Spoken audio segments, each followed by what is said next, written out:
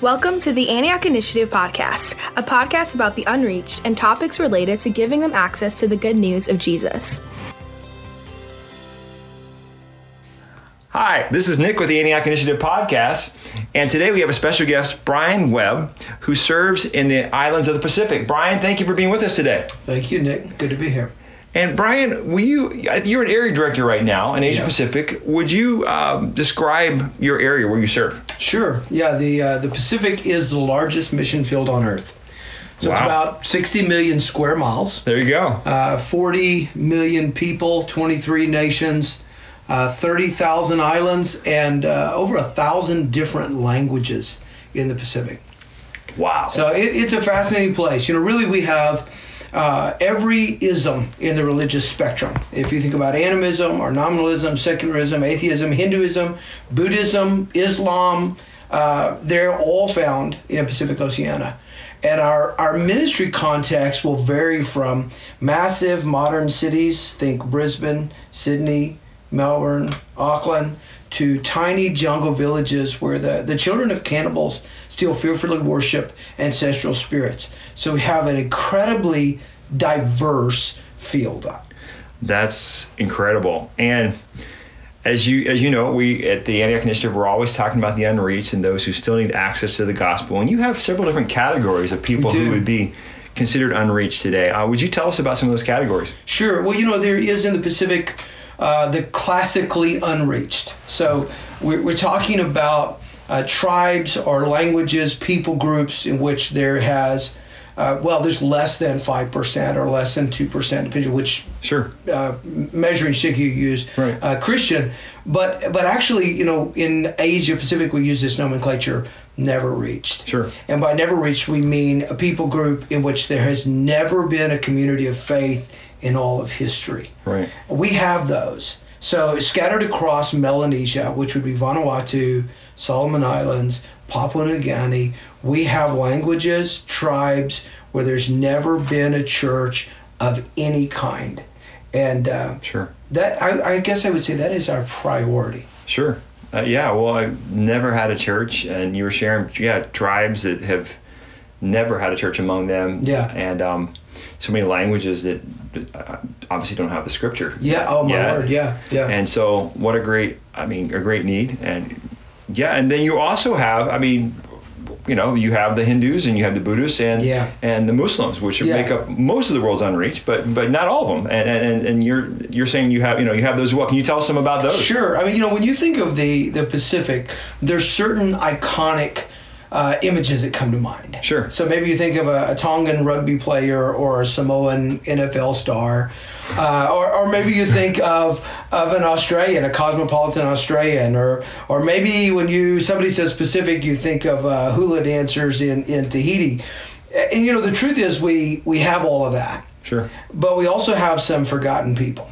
So these are ethnic groups that until you have lived and worked in the Pacific really seem out of place. Wow. So, for example, there's more than 10,000 Thais in Auckland, New Zealand. Sure. There's more than 100,000 Nepalis that live in Australia. Wow. Over 300,000 Indians in Fiji. And so these would be almost evenly split between Hindus and Muslims. And so you're saying about 150,000 Hindus in Fiji, about 150,000 Muslims. Slightly more Hindus than Muslims. Okay. Yeah. But then almost 1 million Chinese across the Pacific Basin. And these are primarily Han Chinese, and they are primarily Buddhist in their faith. Wow. Well, what are some of the things that you have been doing to reach out to these groups? Sure. Well, different groups require different strategies, right? When you talk about our classically unreached tribes, so this is what people kind of envision sometimes when they think about missions, right? Right.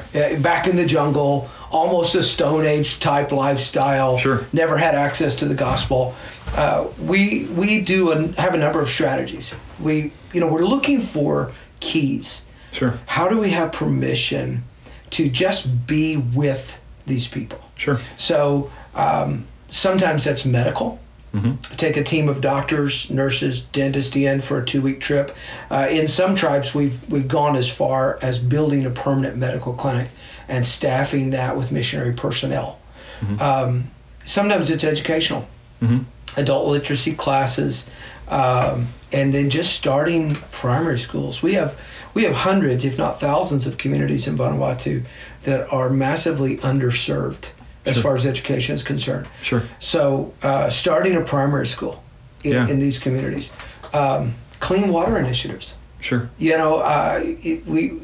kind of a universal human need to have access to clean water. But working in partnership with Sawyer water filters, and then also we have a number of water well drilling rigs. We can be in communities providing clean water. All of these are things that improve the standard of living today. And that's a good thing. But our objective in doing that is to be in community with people. The longer I can rub shoulders with people, the better the relationships form, the greater opportunity I have to share Jesus Christ with them. And then once that first person's made that decision, it opens a door really for you to begin to church plant in that context. That's amazing. Yeah. And what are some of the barriers? I mean, some of the things that, because the gospel has been around many of the islands, not all of them, for some time. But what are some of the things that kind of hold back the gospel from spreading even on the islands? Well, the island I live on, Espírito Santo, Holy Spirit Island, discovered by a Catholic Portuguese explorer. So he gave it a great name. And the gospel has been present on Holy Spirit Island for over 200 years. Wow. On that one island, we have more than 100 languages spoken. It's a lot of languages. That is, it's considered to be the most linguistically dense place on earth. Wow. And so these languages are there and have been preserved because of a pretty recent history of tribal warfare. Say pretty recent, like in the last 10 years. Wow. Sort of thing. So what you have is you'll have Christian tribes around the coast. So it's almost like we describe it as two worlds. You go to my island, you're going to say, well, this is a pretty modern city, beautiful place, very touristy. Everybody I meet goes to church, right? You're not seeing them as, boy, they're from that tribe, they're that tribe. But that's kind of like the behind the scene. That's what everybody else is seeing. Veneer, yeah. And so then when you leave town and you begin to get some altitude, especially up into the mountains and away from where there's road access, then you start coming into contact with other language groups. And there's just this history of animosity between them. I remember first going into some of the villages there in Espírito Santo and having Bible school students with me. And we would get close to the village and they'd say, missionary, we can't go there. I'd say, why? He said, they're bad people. I said, well, do they know about Jesus? No. I said, well, how do you expect them to be good? That's right. That kind of explains why. And they're like, but no, they're bad people. We can't go there. So you have to push that, past that barrier of the tribal conflict and animosity. And that's where a missionary can serve a very unique role. Some people would say, why do we need missionaries in a place that's overwhelmingly Christian? Well, that's how a missionary can serve a unique role, is where there's been a boundary, whether it's because of an ethnic difference or a tribal difference. The missionary can be that neutral person that can cross that boundary without carrying baggage from past and hopefully cast a vision for extending the kingdom there. Just even the fact that you're trying to encourage them to get there. It's not on their radar. There's this prejudice, there's this blindness, there's this, I don't know, racism, whatever it is keeping them from. It is all of that. It is human brokenness, right? When you talk about probably the largest unreached people group in the Pacific is the Chinese. Wow. And in the Pacific, the Chinese control the economy. Our Pacific cultures are not well set up to be monetary. The accumulation of capital is not something that Pacific cultures lend themselves to. Sure.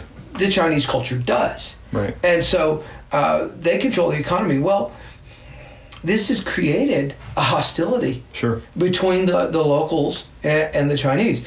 The locals absolutely have to have Chinese in their country to efficiently run the businesses. Right. Yeah, that sounds terrible, but it's really the economic model that's developed. The Chinese, of course, are happy to be there and be a business, but there's this this hostility between the haves and the have-nots. Sure. And unfortunately, that creates a barrier. Wow. To the gospel as well, where it's kind of like this blind spot, and you say to the local church, "Hey, are there any unreached people in your community?" And they'll say, "No." And yet there's all these Chinese businessmen up and down the road that where there's no church among that's them. right. They're not being a part of any fellowship. Wow. Yeah, that's. And you said most of those are Buddhists, from what you're saying. Right? Yeah. You go in the shops, and there's a little Buddha, and there's the red light, and there's Wow, that's it's the largest mission field in the world. That's quite a statement. Well, we can only claim that geographically, but yeah, we got 60 million square miles. We are by far the biggest in the world. Yeah, well, that's amazing. Can you tell me a little bit more about Fiji? You were saying that there's about half the people about the Hindus and the Muslims. Fiji's a unique situation in that when it was a British colony, the British grew sugarcane there. And they imported indentured labor from India to work the sugarcane plantations. And the promise was, you will be repatriated to India. Well, the promise was never fulfilled. Wow. So the country of Fiji is about 50% ethnic Fijian. Okay. And I forget the exact terminology that they like to use there, but it's like Indo-Fijian or something along those lines. Okay. And the ethnic Fijian population is overwhelmingly Christian. It would be rare to meet a non-Christian Fijian. If you did, they were somebody who was educated abroad and became agnostic while they were being educated. Being educated in the West. Yes, the West or the East. A lot of Pacific Islanders are educated in China. Okay. And so then I guess China would do the same thing. Yeah, you get the same influence. But the Hindu or the Indian community has really maintained its identity as either being Hindu or Muslim, depending on where in India they came from. Sure. Our missionary there, Mark Gardner, did an interview with a Hindu couple the other day, and it was over Zoom. I was able to watch the interview. Yeah. And they completely identify being Hindu with being Indian. In other words, they can't imagine an Indian who's not either Hindu or Muslim. That's what the Prime Minister of India would say, the same thing. Yeah. But that's, the Muslims in India don't think that way, but that's definitely the Muslims are a minority in India. But wow, well, that's amazing. Can you share a story or two of some things God has been doing? I don't know how much time we've got, but 19 years ago, one of the first treks that I did into an unreached tribe was to a community called Ngurgun. And I thought I was going to die getting there. We swam the Ora River about 23 times. We climbed a couple of mountains, and I am not athletic, and I'm not built for that. I was like, God, why did you call a bookworm to climb mountains? This is not a good thing. When we got there, I shared a very simple message, and a young man responded. His name is Graham. And he responded, said he wanted to put his faith in Christ. I tried over and over to get a local Nivanuatu pastor to go and serve in this community.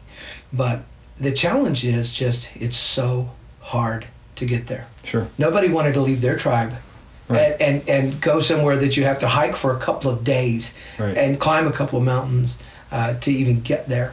And so we've struggled with, can we see a church planted in this community? About 3 years ago, I was reunited with Graham. I was involved in a church plant in another community called Vatumbu, and it just happened Graham was there. and our conversation restarted. Long story short, 2 weeks ago, my daughter sends me a picture of Graham. Wow. And he had come down from Nakotagum. He called the principal of our Bible training center and said, I've given my life to God. So he actually made a public confession of faith. He was baptized. He got married, which is always kind of like a big deal in Vanuatu. And he said, I'm ready to come to Bible school. So when the principal picked him up, he instructed, he said, I want to go past the missionary's house. So we got to my house. My daughter's there. And he told my daughter, he said, I want you to take a picture of me and send it to your dad. Now he's standing there in his loincloth. Graham's tribe, the men would wear a loincloth, and the women would wear what's called leaf nangari, which is a vine around the waist. There's 3 leaves in the front and 3 leaves in the back, and it covers nothing, right? But this is how they would dress. And when a man is dressed that way in Vanuatu, it sends a signal, and the signal is, I'm not a Christian. I'm still following the old religion. Yeah. And Graham told my daughter, said, take this picture of me. I want the missionary to see this is the last day Graham will ever be dressed as a pagan. From this point forward, I'm following Jesus. Wow. And so to me, it's just a huge breakthrough for him to be there. Now his wife and he are going to learn how to read and write. They're going to learn God's word, and they'll be able to plant a church in their own community. That is amazing. Praise God for that breakthrough. Wonderful story. And I want to thank you for being with us today, just to hear a little bit about, the island's the largest geographical mission field in the world. That's amazing. I've never heard that, but it makes sense. You have a huge area. You do. And the thing about Nick is it's so diverse. I mean, it's so isolated. So, a lot of times people look at me and say, Bryan, why are you asking for more missionaries when the total population of your area is smaller than some cities in Asia? Right? Why do you need more missionaries? But the reality of the matter is the geographical isolation is so intense that we have to have a larger team per capita than in other parts of the world. And what grips me is the thousands of islands that to this day do not have an evangelical witness on them. Wow. There may be a nominal church, right? But as far as a church that believes, you have to believe on Jesus Christ to be saved. There are thousands of islands and tens of thousands of communities. And I'm praying God will raise up a team of missionaries that will effectively plant the church across these islands. Amen. Yeah. Well, may God grant that, and maybe some of our listeners today will say, yes, Lord, I want to be a part of that. And so if they want to reach out to you, what's the best way to reach out to you? Bryan.webb@agmd.org is probably via email. That's probably the easiest way. Sure. It's Bryan with a Y. Webb has 2 B's. And That sounds great. Well, again, thank you for being with us today. It's great talking with you, and may God give you even more fruit in your ministry as you move forward. Thank you, sir. Thank you for listening to another amazing episode of the Antioch Initiative podcast. We encourage you to follow us on whatever podcasting platforms you use the most. Feel free to check out our social medias to stay updated on all future content.